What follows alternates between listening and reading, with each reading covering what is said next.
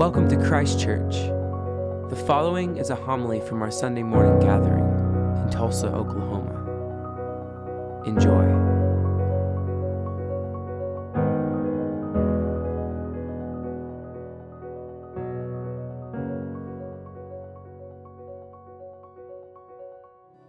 The Holy Gospel of our Lord and Savior Jesus Christ according to Luke.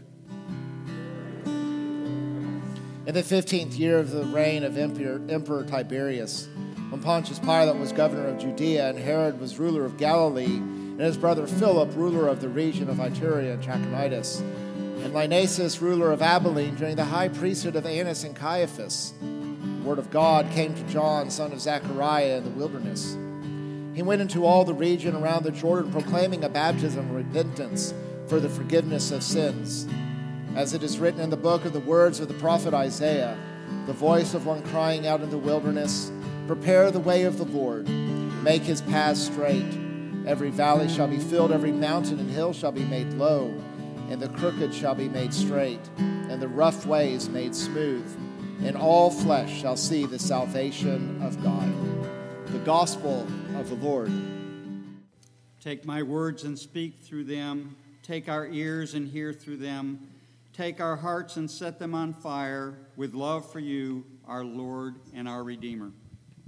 Please be seated.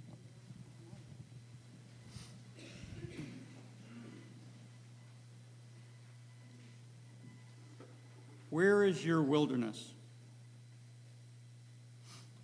Wilderness, as defined by Webster, is a tract or region uncultivated and uninhabited by human beings, an area essentially undisturbed by human activity, together with its naturally developed life community.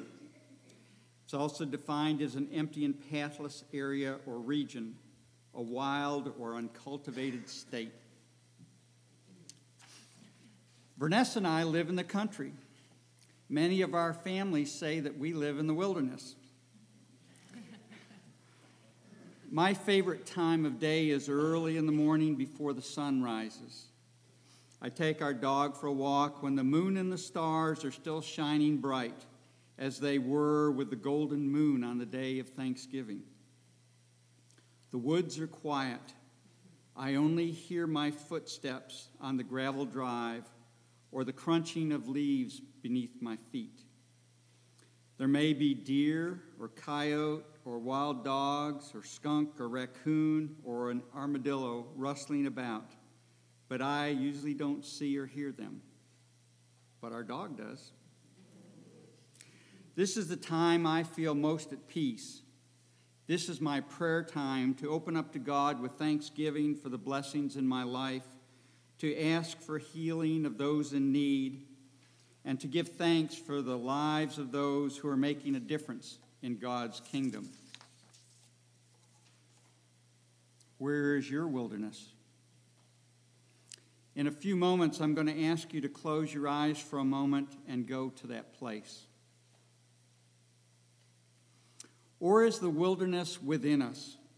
Is it a special place of peace and serenity, undisturbed by others or the busyness of life around us? Is it a scary place that you don't want to go because of fear or anxiety or something else? Is it an uncultivated area of your mind? Please close your eyes and go to that place of wilderness. Be at peace there. From the 23rd Psalm, we know that the Lord is our shepherd, and he leads us through the wilderness. We are to fear no evil, for he is with us and comforts us.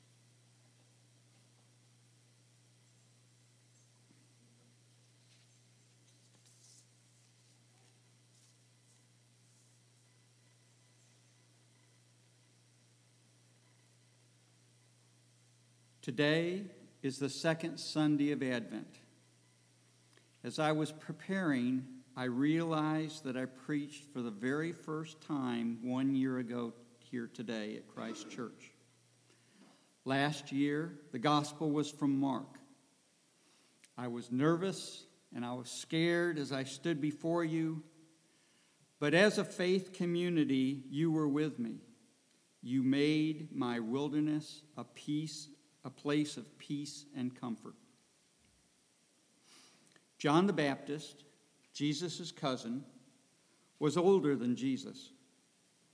John chose to live in the wilderness, and his life was spent dedicated to proclaiming the coming of Jesus. John the Baptist was a special herald of Christ. His preaching in the wilderness paved the way for the ministry of Jesus. In those times, Jesus was a much higher rank than John. John's ministry was to prepare the people for Christ and to lead them to Christ. John himself was always very clear about this, that Jesus was the Lord. It is evident that there was in John's time a religious or spiritual wilderness also. The people were in confusion, much as they are today. All of us who preach the gospel of Christ are voices crying in the wilderness, preaching the word in season and out of season. John preached with great spirit and power despite all that was against him. You remember he lost his head, but never lost his heart. That is what Advent is all about, never losing heart, preparing for the celebration of the coming of Christ. Now, we all know the Christmas story and the Easter story and all that is in between, as we've heard it over and over. But let's go back to about 33 BC. The Israelites and the world did not know the story, other than the prediction in the Old Testament of the coming of the Messiah. When Zechariah, father of John, was in the temple, an angel spoke to him. The angel told Zechariah that his son would have 4 characteristics. He would be great in the sight of God. He would drink no wine and thus live an ascetic life as a Nazarene, setting him apart from ordinary people. He would be filled with the Spirit from his conception. And fourth, he would prepare for the Messiah and thus be a catalyst between Israel and God. John's life was dedicated to proclaiming a baptism of repentance for the forgiveness of sins, all in the preparation for the coming of Jesus. As Father Everett spoke last week, how are we preparing for the celebration of the coming of Jesus? Are we going into the wilderness, either internally or externally, and proclaiming the good news of Jesus? John the Baptist's preaching turned many sinners to righteousness and made a people prepared for the Lord. He prepared the people for Christ's first coming. It is our job to prepare the world for Christ's second coming.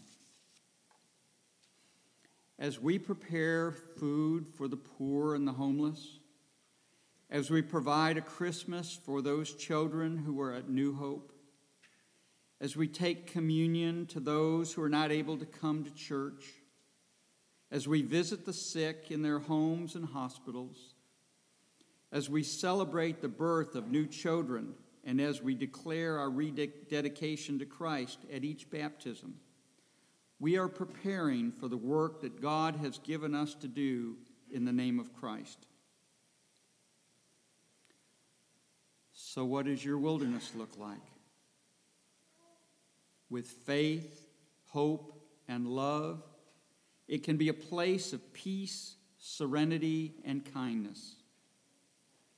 We decorate our wilderness with all that is good and all that is beautiful from the whole creation of God.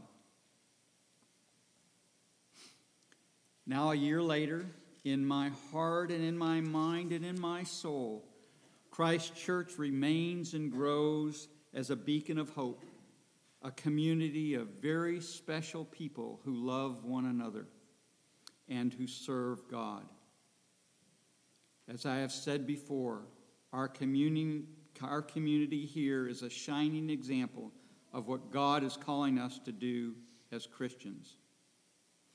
We are who we are by our faith. In my studies this month, I read a paragraph written by Paul Waddell that seemed very appropriate to close this homily.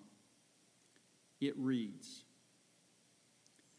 "The primary affirmation Christianity makes about human beings is that we are creatures fashioned from the love of God, who live only from the love of God, and are fulfilled only in the love of God." And to that, the congregation said, Amen. Thank you for listening. For more, go to christchurchtulsa.org, and peace be with you.